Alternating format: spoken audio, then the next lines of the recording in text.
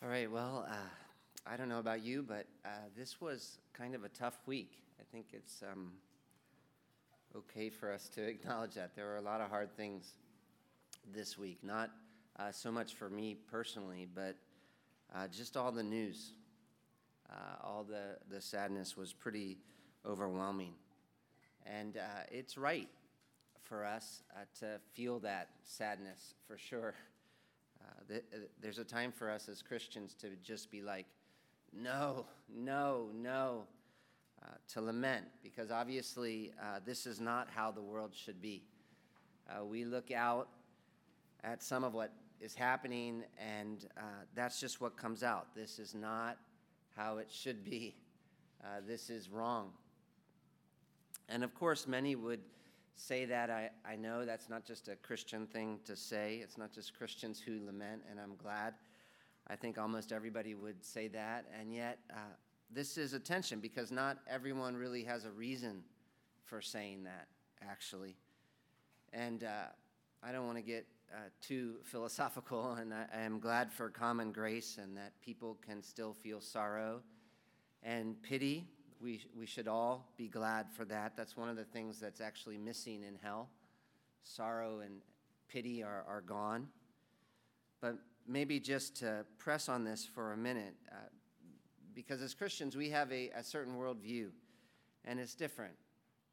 And you know worldview, what is that? It's a lens through which you look at the world. It's basically a set of presuppositions or ideas about the world and why it's here and where it's going and how it works that helps you understand what's happening, that you use to interpret life. So everyone has a worldview, obviously, whether they know it or not. They have a story that they believe and that they assume is true about the world and about how it works, and that they use to interpret the data, the facts, the events that they see. And the predominant worldview right now, I think, or at least the one that's being pressed on us as reasonable, is that there is no God, and that all there is what we see, and we're basically animals. We live and die, and there you go. And that's a worldview. They don't tell you that, but it requires a lot of assumptions. You have to assume a lot to believe that. It's actually a faith system. That's a faith system. You have to believe things to believe that is reasonable. And one reminder of that to me is actually the way that we react as humans when we see some of the things that we're seeing this week. Because we all know this is fundamentally wrong. This is fundamentally not how the world should be. But why? You know? Why is this not the way the world should be? Because there's a way the world should be. And we know it. Deep down, we know it. And yet, while of course, I know that you can come up with some ways to try to argue for morality if you embrace the story that we came from nowhere and we're going nowhere, that it's the survival of the fittest, the strong over the weak. If you embrace that story, if that really is your story, it is actually hard to see how anything matters at all, except for you and what you want in that moment, which, when we're pressed against the wall, we know isn't true. We know it matters, all of us. And yet, as Christians, we have a reason for believing that. If we go back to our story, the one we use to interpret the world, we know there is a God, and this is not the way he created the world to function. This is not the way the world was originally created, and it's not the way that he's going to leave it. And this is where we can start talking about some good news, because we open up our Bibles and we see that God is taking the world somewhere. There is a plan. So it's not just us living in this endless, meaningless cycle. Live, die, repeat. No, God has a plan, and he is taking the world somewhere really good, ultimately.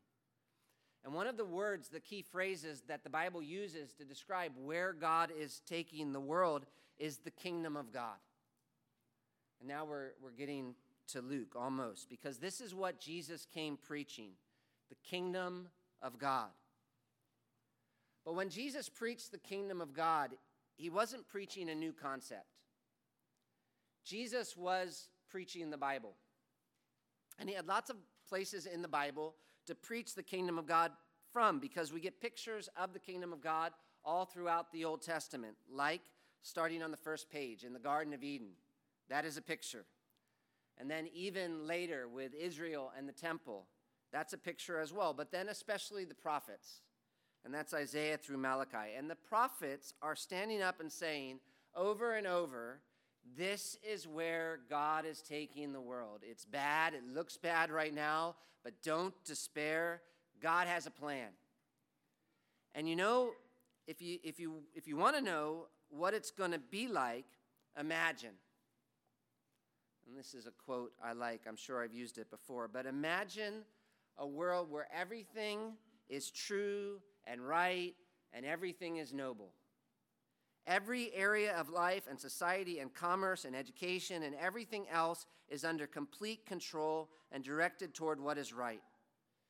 Imagine a world where there is total and lasting and enforced peace, where joy abounds, where health is widespread, where people live for hundreds of years, a world where there are lions and lambs lying down together and children can play in snake pits, where bears and cows walk together led by a child. Imagine a world where food is profuse and well-being is common to everyone. Imagine a world ruled by one perfect person, one world ruler, and where under that world ruler only glorified, perfected people are the agents who will carry out his will and his purpose, so that perfection reigns from the top right on down through the whole system. If you can imagine a world like that, that is basically the kingdom of God that Jesus was preaching. And that we're longing for as Christians, especially in a week like this. We're like, your kingdom come. Your kingdom come. And that is something that the Jewish people in Jesus' day would have been longing for as well. That's the thing. That was definitely their worldview. So they were living under Roman rule in Jesus' day. And at that point, we're kind of an insignificant nation, at least in the world's eyes. And they had experienced a lot of suffering. And yet they believed, they firmly believed, and had believed for thousands of years that their story was going somewhere. God made the world. God chose Israel. And God would remake the world to rescue his people and establish this perfect kingdom. That was like their creed, how they understood the world, how they interpreted the world, and what was happening. And they didn't have this secular way of looking at the world, making it hard for them to believe that either. They believed that. And yet here comes Jesus, Luke says. And he is preaching about that kingdom, and he is doing all kinds of miracles, and he gets crucified. Why? Because that is a shocking ending. Jesus preaches. Jesus does miracles. Jesus gets crucified. You've got to ask why. To understand Jesus and what makes him so significant, you have to understand what made him so controversial. Because he's preaching about a kingdom that many people would have been wanting. And he's doing things that are amazing, and yet he gets crucified. And that's actually part of what is driving Luke to write this gospel, because that's strange. That is really strange. And you could maybe understand if it was the Romans who were the ones behind crucifying him, because they had their own empire and they had their own way of looking at the world. But it wasn't the Romans as much as it was the religious leadership of Jesus' day. And so you've got to ask why. What happened? And this is where it gets really interesting, because in Luke chapter 5 and 6, Luke begins to show us some of the things that made people angry about Jesus. And what made them angry about Jesus seems so different than what makes people angry now. For example, you remember we've been saying in these opening stories in Luke chapter 5, verses 1 to 32, that there's a little section here, and what is making the Pharisees upset is Jesus' relationship with sinners. They didn't like the way he related to sinners. If you look at verse 30 specifically, Luke says, "And the Pharisees and their scribes grumbled at his disciples, saying, 'Why do you eat and drink with tax collectors and sinners?'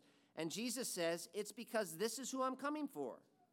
In other words, the kingdom of God that I am preaching is for the unworthy. It is for those who know they're unworthy. And that comes up again and again throughout this gospel. Luke chapter 7 is a story about a sinful woman who is forgiven. And maybe you remember that Jesus is having dinner at a Pharisee's house, and a prostitute comes in. And she starts crying and anointing Jesus' feet with oil and kissing his feet. And the Pharisee says, verse 39, "If this man were a prophet, he would have known who and what sort of woman this is who is touching him, for she is a sinner." Which is his way of saying, like, my evaluation of Jesus is done. It's obvious that he's not even a prophet because of the way he's relating to this woman. And Luke chapter 15, verse 1 as well. Luke says, "Now the tax collectors and sinners were all drawing near to hear Jesus, and the Pharisees and the scribes grumbled, saying, 'This man receives sinners and eats with them.'" And Luke is stressing this. He's stressing this because this was a problem. And it's not a problem, again, this is so important to understand. It's not a problem actually because the Pharisees were all these really terribly mean men who just felt pleasure in making others feel small and who were going around wanting to whip everyone who took a step out of line. Because that's maybe how we picture them, I know. But these were respectable people. These were religious people. People looked up to the Pharisees. It was a problem because they had a worldview like us. They believed in the kingdom of God. And there were differences, of course, between the way they thought about it and the way we did. But still, they believed God had a plan. They believed God was going to send the Messiah. They believed God was going to establish his kingdom. And they had a way they thought that kingdom was going to work because they had studied their Bible. And they looked back at the way God had worked. And you know what they saw? They saw God used to live with us. He literally used to live with us. We could visit him. But now he doesn't. Not in the same way that he did. After we returned from exile, there was some sort of difference. And the problem started because we didn't keep his law. We didn't keep his law. And so here's the plan. We need to keep his law, like, really well. Because we do all this and we do it well, and then God's going to show up and help. And Jesus is like, no, that's not how salvation works. Because I'm the Messiah. I am the one God is sending, and I'm not coming to offer the kingdom of God to the worthy. I'm actually coming to give it to those who know they're not. Which we accept as obvious. But we've got to look again more closely, because how can Jesus say that? Do you understand? How can Jesus say that? Because he's reading the same Bible as they were. And he believes in right and wrong. And he believes in justice. And he knows the law better than anyone. And he loves it. He loves it. He loves the Old Testament, Jesus. And so we might think that what's happening is the Pharisees were really for rituals and Jesus was against them. Or the Pharisees were really serious about the law and Jesus wasn't. No. That's not quite what was going on. Jesus definitely isn't someone going around saying, you know, nothing matters. I don't care. Look, I'm God and I don't care. Be whoever you want to be. Do whatever you want to do. No. It wasn't like the Pharisees thought you have to be holy before God, and Jesus thought, this stuff, you don't have to be holy. That's not what was going on. Jesus was more for holiness than anyone you've ever met. So how can he offer the kingdom to the unworthy? That's the question. How can Jesus say God's plan was to fill his kingdom with people like that? And it gets bigger, actually, if you keep going. And this is going to take a little work to think about. But it gets bigger because if we move past Jesus in the book of Luke to the time when Luke is writing this gospel about Jesus. And that's one of the tricks when you're reading a gospel. You think about Jesus in his time, and you think about Luke and the time he is writing and why he's writing this story about Jesus. And you think about our time. Those are some of the different settings.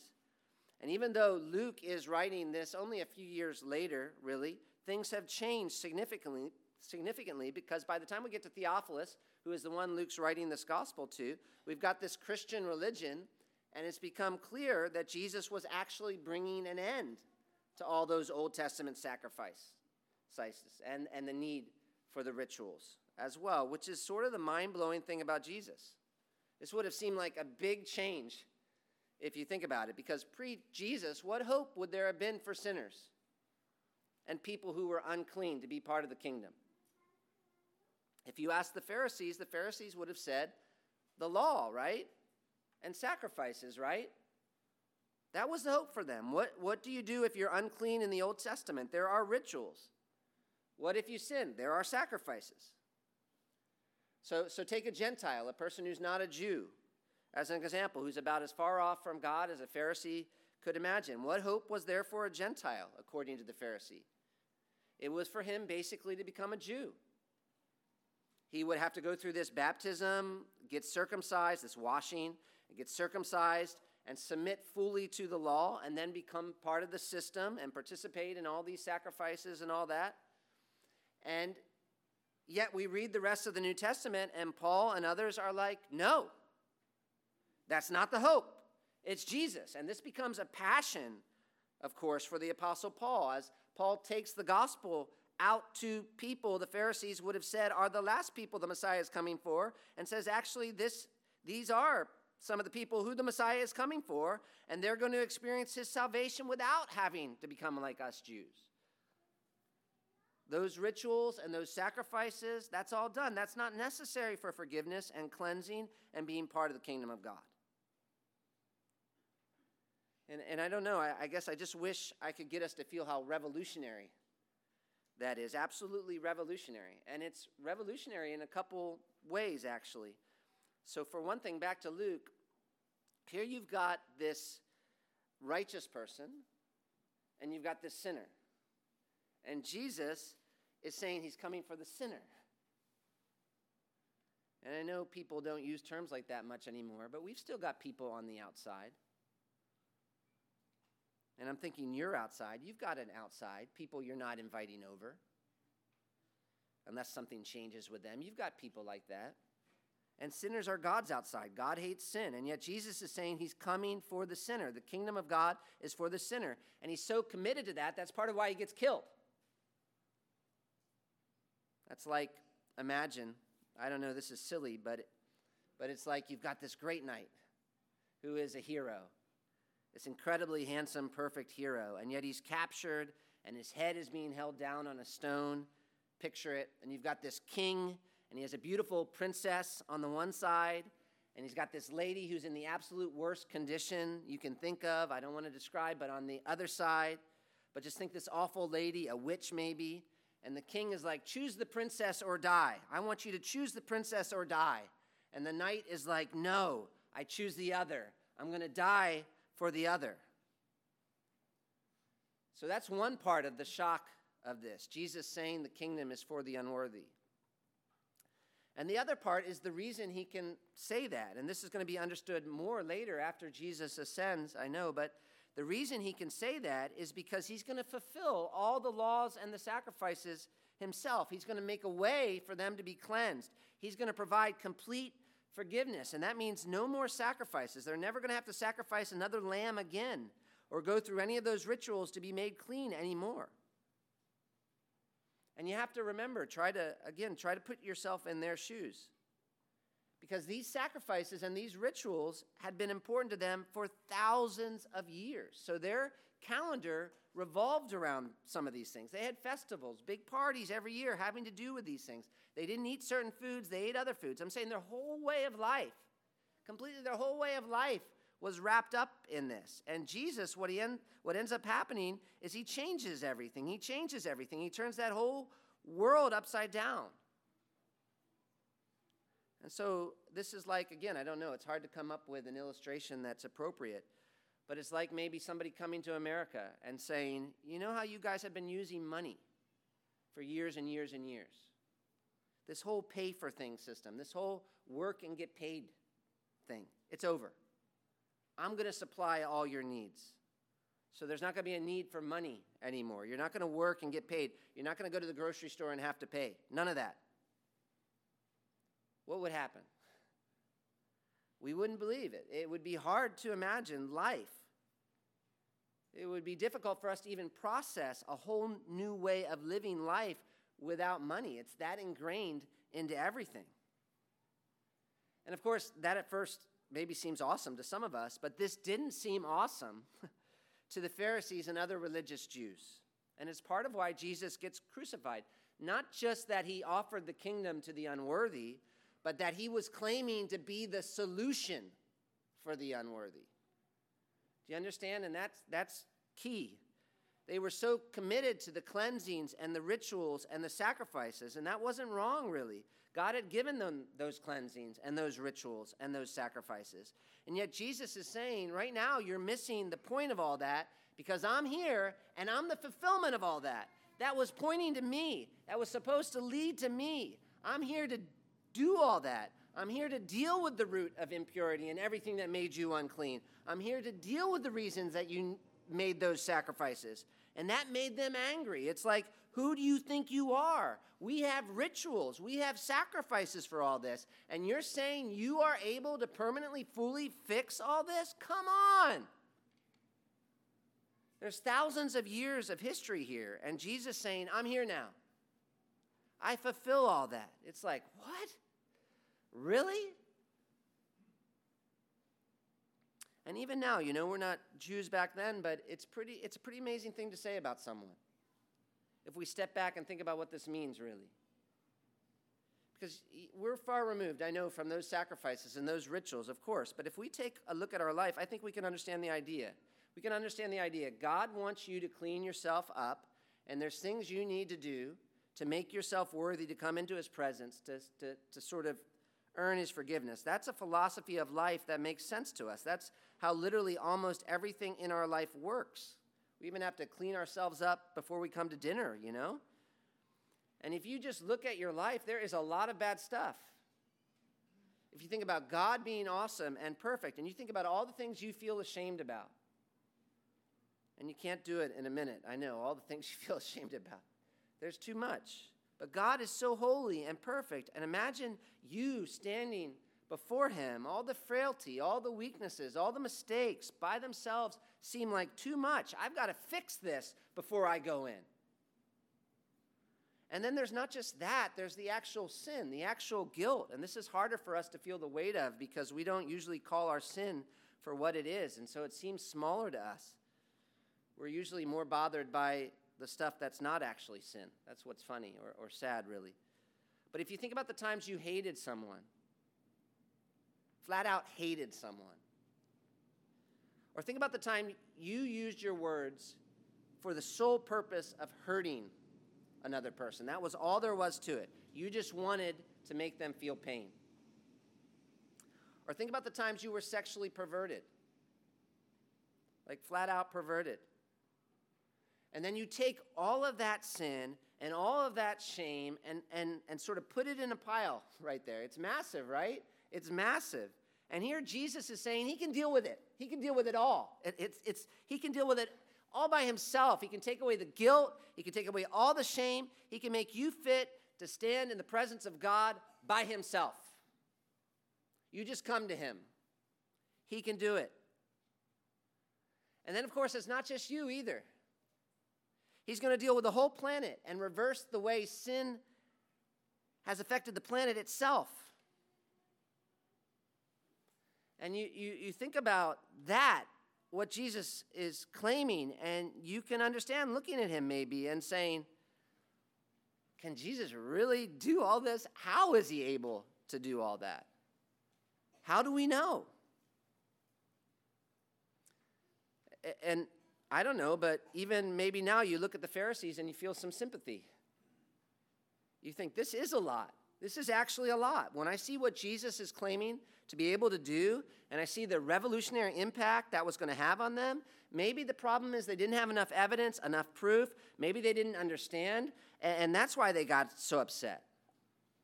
Because we always like to put the problem back on God, you know. We do that all the time. Man does something wrong. Somehow it's God's fault.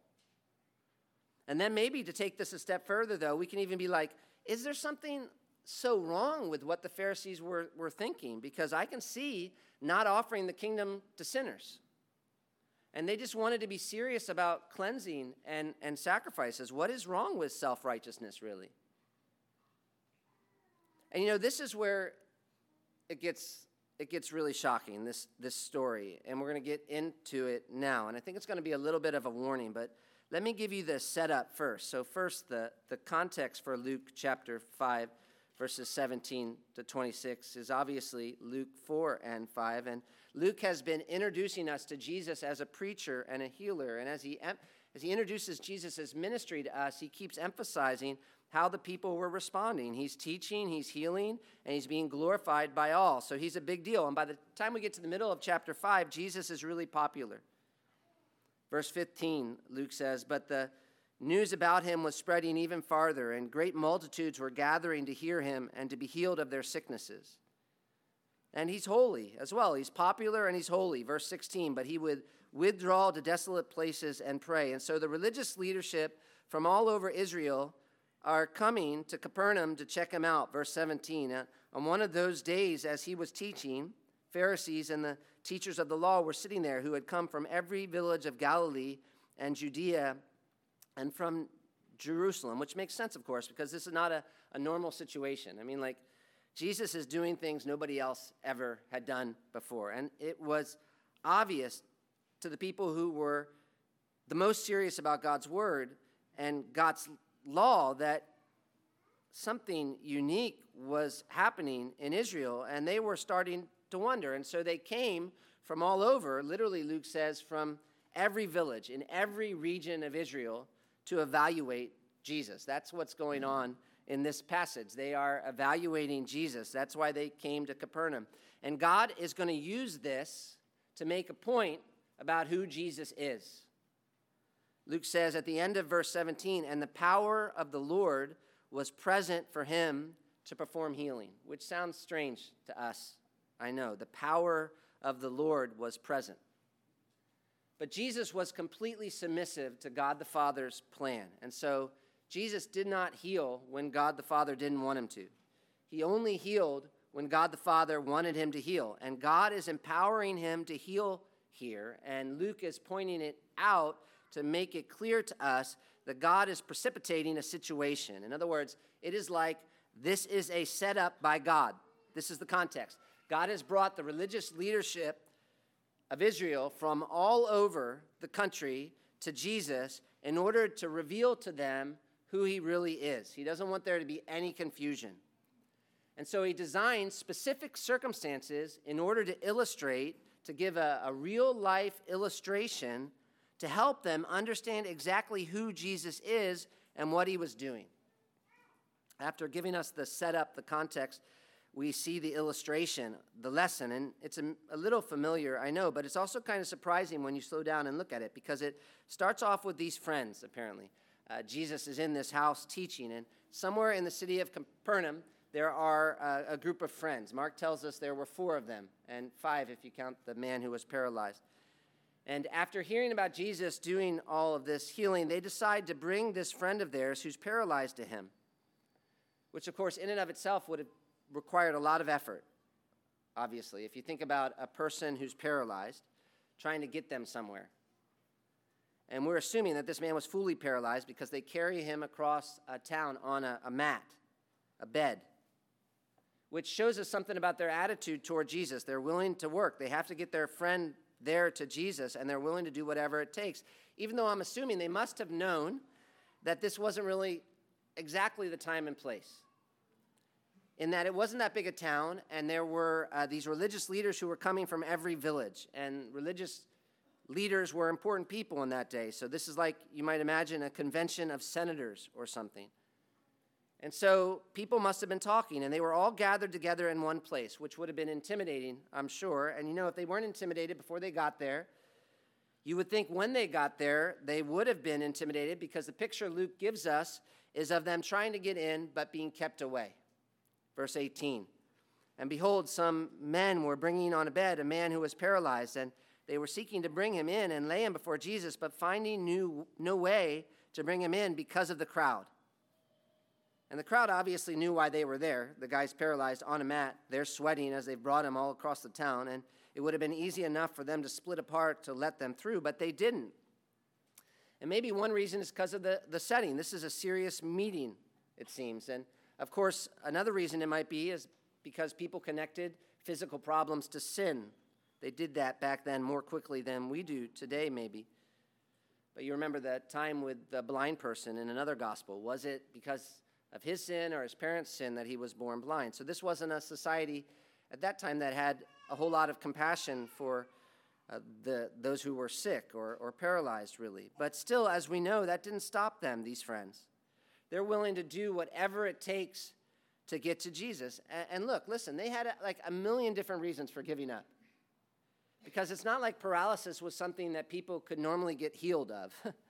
So they could have said, to their friend, this seems like too much. And there's the shame as well, because a lot of people would have thought it was their friend's fault and been looking down on them as a result. And then it was difficult when they got there. They were seeking to bring him in and lay him before Jesus, verse 18 says. They were trying, but verse 19, finding no way to bring him in. So they had no easy options here. But again, all that didn't stop them. They took him up to the roof, and they took him there. I think you know this because a lot of houses in those days had flat roofs, almost like a balcony or a neck up the side. And so you could use the roof almost like a balcony or an extra room. And I'm not sure whose idea it was to go up to the roof, obviously, which of the friends, but it would have been difficult carrying a guy on a mat who's paralyzed up a set of stairs after having walked all that way. And then they have to do physical damage to the property when they get there, because it's not like there was a way into the house through the roof. They have to make a hole for themselves. And it had to be a pretty big space to let a paralyzed man down on a mat. So if you picture it, maybe this scene, here's Jesus, and he's preaching, and you can imagine there's maybe this intense discussion that's going on in this crowded room, or at least people looking at him, evaluating him, when all of a sudden somebody notices like a knocking sound on the room, like a jackhammer or something. It's a sound, and it's not normal. And did Jesus keep talking? I don't know. But they start to look at each other at some point, and they must have been saying, like, what's going on up there? And then like stuff starts falling down from the roof, and then they see some light, and then there are like these four faces peering down at them, and all of a sudden there's like this paralyzed guy on a mattress. I'm sure they had like help. You can't just drop him. This is, I think, a legitimately awkward moment, And I can't come up with a comparison that fits nowadays, but maybe imagine a judge being interviewed by the Senate for a seat on the Supreme Court when a guy comes crashing through the roof of the Capitol building on a mattress. And you look up, and there are like these four guys waving. God couldn't have made this a more memorable moment, right? If you think, how could God get the Pharisees and scribes to pay attention? This is a teaching moment. And God wants them to listen. He's brought the religious leadership from all over Israel to Jesus, and he's empowered Jesus to heal, and he's grabbed hold of their attention, even by the way these men have to enter, so that at this moment, absolutely every eye in the room is on Jesus, on this paralyzed man, and on his friends, because God wants to teach them something, and he wants to make sure they remember. This is important, and they're going to remember partly because of the shock, the surprise of the scene. This is a moment that is different than any they've ever seen before, but also they're going to remember partly because at this moment, Jesus says something you wouldn't expect. Verse 20. And when he saw their faith, he said, "Man, your sins are forgiven you," which is shocking. Why is that shocking? Most of us have heard this story a lot of times, and so this is almost, it feels obvious to us. It's not shocking to us. We're like, so obvious. I mean, a guy comes crashing through the roof on a mattress, and he's paralyzed. What do you say? So obvious. The first thing you say is, man, your sins are forgiven. Like, what else would you say? But actually, in real life, for most of us, it really doesn't make sense if we're that paralyzed person. And Jesus says that to us after being let down through the roof. Why is that shocking for us? What are we wanting Jesus to say first? Get up, right? Your sins are forgiven. We're like, thanks, but I got this problem. You know, we know sin's not good, of course, but we're tempted to think being paralyzed is worse. And while Jesus doesn't minimize being paralyzed, it's clear he thought different. He saw the problem of sin as being the fundamental problem of humanity that he came to deal with, which is one reason he addresses it first.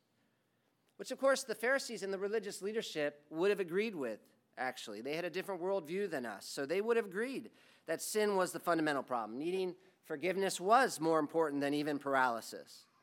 And so that's not really the part that wouldn't make sense to them. What wouldn't make sense to them is Jesus looking at their faith and saying, man, your sins are forgiven you.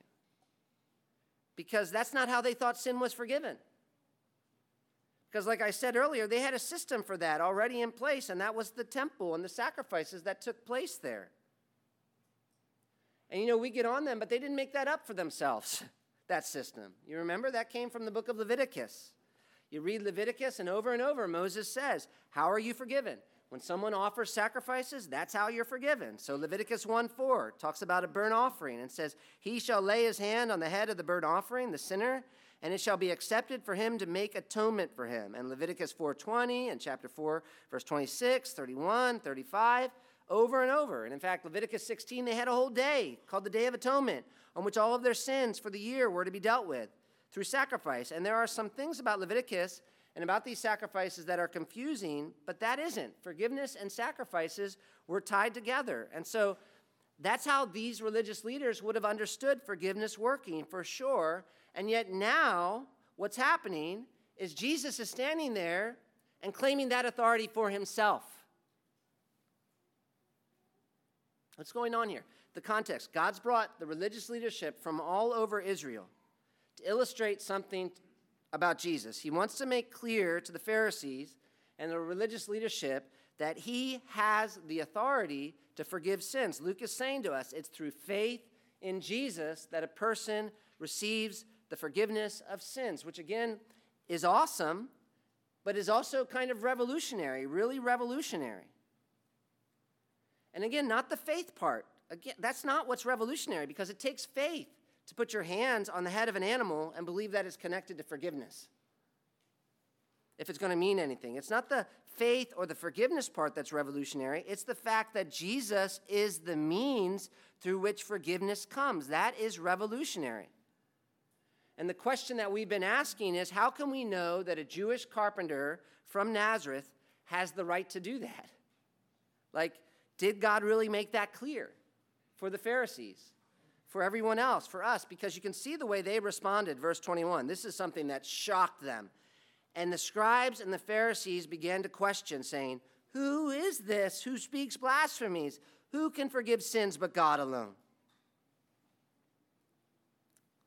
Which is not a terrible question, actually. If they asked it the right way and listened to the answer, the question itself is a pretty good question.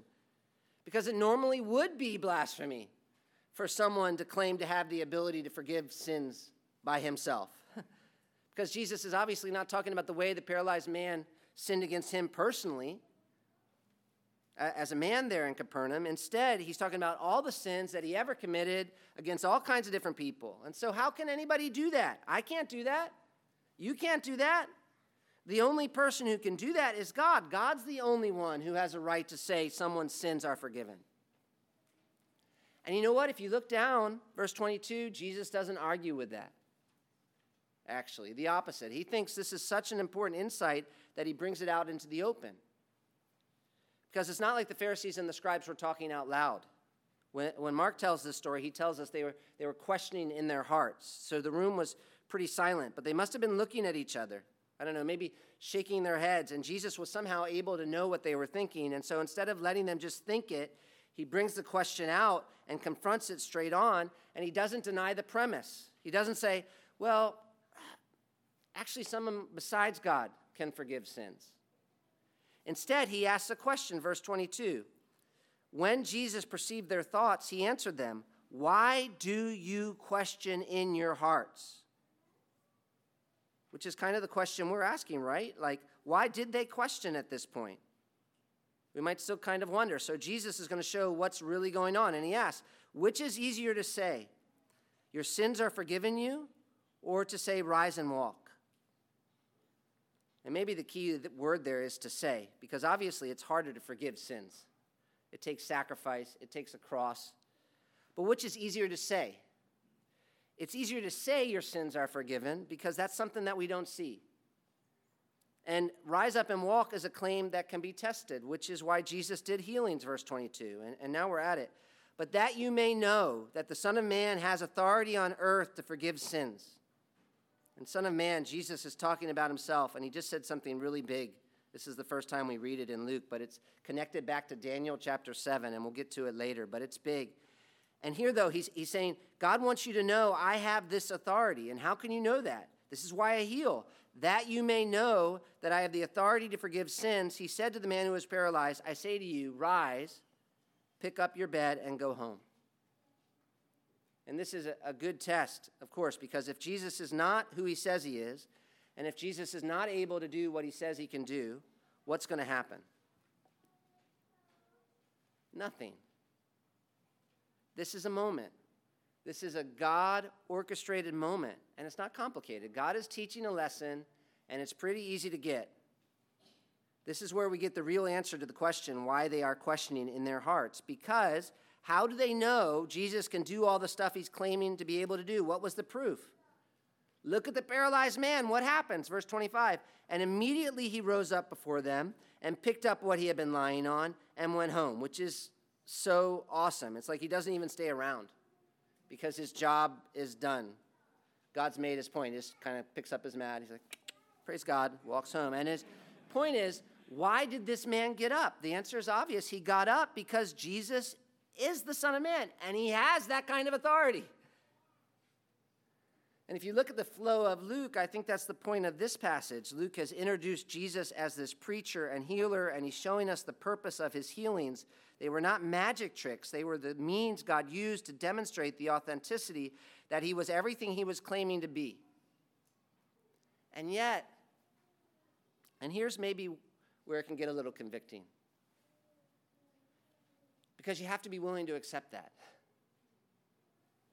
All the evidence in the world is not going to help you believe that Jesus is able to provide forgiveness and cleanse you and bring you into the kingdom of God and fix everything that's wrong with you if you're not willing to submit to Jesus. Because look at the Pharisees. Look at the religious leadership. God sets this up. He sets up this whole scene to make this crystal clear. He brought Pharisees and teachers of the law from all over to evaluate Jesus. He empowered Jesus to heal, and he brought this paralytic with his friends, and he orchestrated this whole situation to get everyone's attention on Jesus and what Jesus was going to do. And then Jesus makes a shocking statement about forgiveness, which got them all upset. And then he doesn't leave it at that. He calls them out, and he explains what is going on, and he offers proof by doing something no one else could do, making a paralyzed man walk, which is not something you could argue or question either, because everyone there knew what had happened and how it had happened. Because verse 26, how did they respond? And amazement seized them all, and they glorified God and were filled with awe, saying, we have seen extraordinary things today. And the thing is, I don't think that's mostly the Pharisees saying that. I think that's the all there is the crowds and everyday people. Matthew actually says it was the crowds who were amazed. And then in chapter 6, we're going to see the Pharisees are upset, very upset. So I don't think the Pharisees are converted here and all of a sudden are pro-Jesus. But what are they going to say? What else are they going to say when a paralyzed person gets up? They couldn't say anything because Jesus totally proved his point. He did have the authority to forgive sins. And yet, long term, they weren't willing to believe that. and not really even long term. If you go down to chapter 6, verse 12, you have the scribes and the Pharisees again, verse 11, and they are filled with fury, and they discuss with one another what they might do to Jesus. So they know, that's the point, they know, and yet they still won't come to Jesus. Why? Luke doesn't tell us here. And really, I'm not sure that's where he's going here. He's making a case for Jesus, and he's showing Jesus proved he can forgive sins if we come to him in faith. But I do think it's good for us to ask why. And if we take a step back and we think about the story the Bible tells, a biblical worldview, we get an answer. It's hard for us to understand this if we use the story we grew up on. So the story we grew up on, the worldview, is that people are basically good. And they come to the evidence neutral. And they want to believe, they just want to believe so bad. They just really want to believe, but they can't. But the Bible tells a different story about people. It's not so naive. And so one answer the Bible might give as to why the Pharisees and the scribes got angry when Jesus claimed to have this kind of authority, even though he made it obvious he did have that kind of authority, is because our problem as humans is bigger than we think it is. And the Pharisees are such a good illustration. Because it's not like they were the worst of us. No! They were maybe the best. An amen from the crowd. Say it again for the people in the back. These were good men. And yet when it comes to a relationship with God and being part of the kingdom of God, if there's one thing that's worse than being bad and being a sinner, it's being good. Remember, Jesus said, I've not come to call the righteous, but sinners to repentance. Now, why? Why? Does God just like sin more than he likes righteousness? No. It's because we're all a lot worse than we think we are. Even the Pharisees. And yet it is really hard for us to accept that, especially if we can do some things that look good. It's so hard that God spent thousands of years teaching the Israelites that he was the one who had to save them. I don't know how you could come out of the Old Testament thinking Israel could save themselves or make themselves worthy. I don't know. That's even part of why they had sacrifices and rituals. It wasn't to make them worthy. It was God stooping down and giving them a means of expressing their faith, and it was all supposed to point forward to what he was going to do through the Messiah. But in spite of all that, you can see what happened. The way the New Testament describes the Pharisees and the religious leadership, they're trusting in themselves that they're righteous to the point where we see here, God sends the one he's been promising for thousands of years, the one the whole Bible's about, and he proves that he's the fulfillment. He provides absolute proof, and yet they reject him, and it seems like part of the reason they reject him is because they don't need a Savior, or at least not that kind of Savior. They might not be able to fix their circumstances. They might not be able to defeat Rome. But this, the uncleanness, the sin, they can fix that part themselves, maybe with a little help. But they can basically fix it themselves. Which I know to us perhaps doesn't seem to be a big deal, but is a big deal. Because what is that? What is that attitude? If God tells you you need a Savior, and God sends the Savior, and God proves he's the Savior, and then you reject him because you don't think you need a Savior, what is that? That is pride. And I'm telling you, that is the ultimate problem. This whole story with Jesus illustrates the problem of pride in such a big way, because you might think, okay, I've got three people here. I've got a leper, I've got a paralyzed man and his friends, and I've got a group of religious leaders looking at Jesus. And who is it going to be harder for of that group? Who's it going to be harder to believe that Jesus is the Messiah and the fulfillment of the Old Testament promises? I would think it was going to be harder for the leper and the paralyzed person, because in their day that would mean believing that Jesus was able to heal them and cleanse them and willing to do that. But you know what? They did. They believed. They came to Jesus. And yet you know who didn't? Even though they're sitting there seeing the same things? The religious leadership. Pride, and in particular, self-sufficiency, the belief that we are enough or that we can clean ourselves up, that we can deal with our problems ourselves, is a much bigger obstacle to coming to Jesus and believing in Jesus than difficult circumstances or physical need. And that's where so much uncertainty and so many objections to Jesus actually come from. Because things can be confusing. Sure, we all get that. But God is God. He created this entire universe. It wasn't hard for him. And he has a plan, a really good plan. And it's amazing. There's a kingdom coming. And Jesus has come and proven he can deal with all of our problems by healing the sick, defeating demons, cleansing lepers, forgiving sin, rising from the dead, and defeating death. And you can be part of it. God is calling you to be part of it. He has made a way for you to be part of it. All of that shame in your life, that's not going to stop God. He's provided a way to deal with it through Jesus. And all that sin, that's not going to stop God either. There's a means of forgiveness. Death isn't even going to stop God. But you know what will keep you from being part of the kingdom? Even if all the evidence is there, staring you in the face, pride. Self-righteous pride. Fear that more than you fear anything. Let's pray.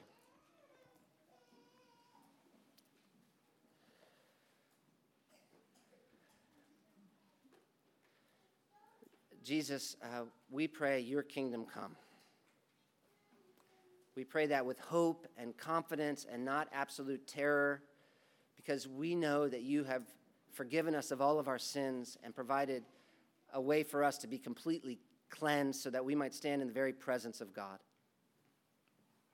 But we also pray for those here, Lord, and those we know who are outside the kingdom and who are going to experience your judgment.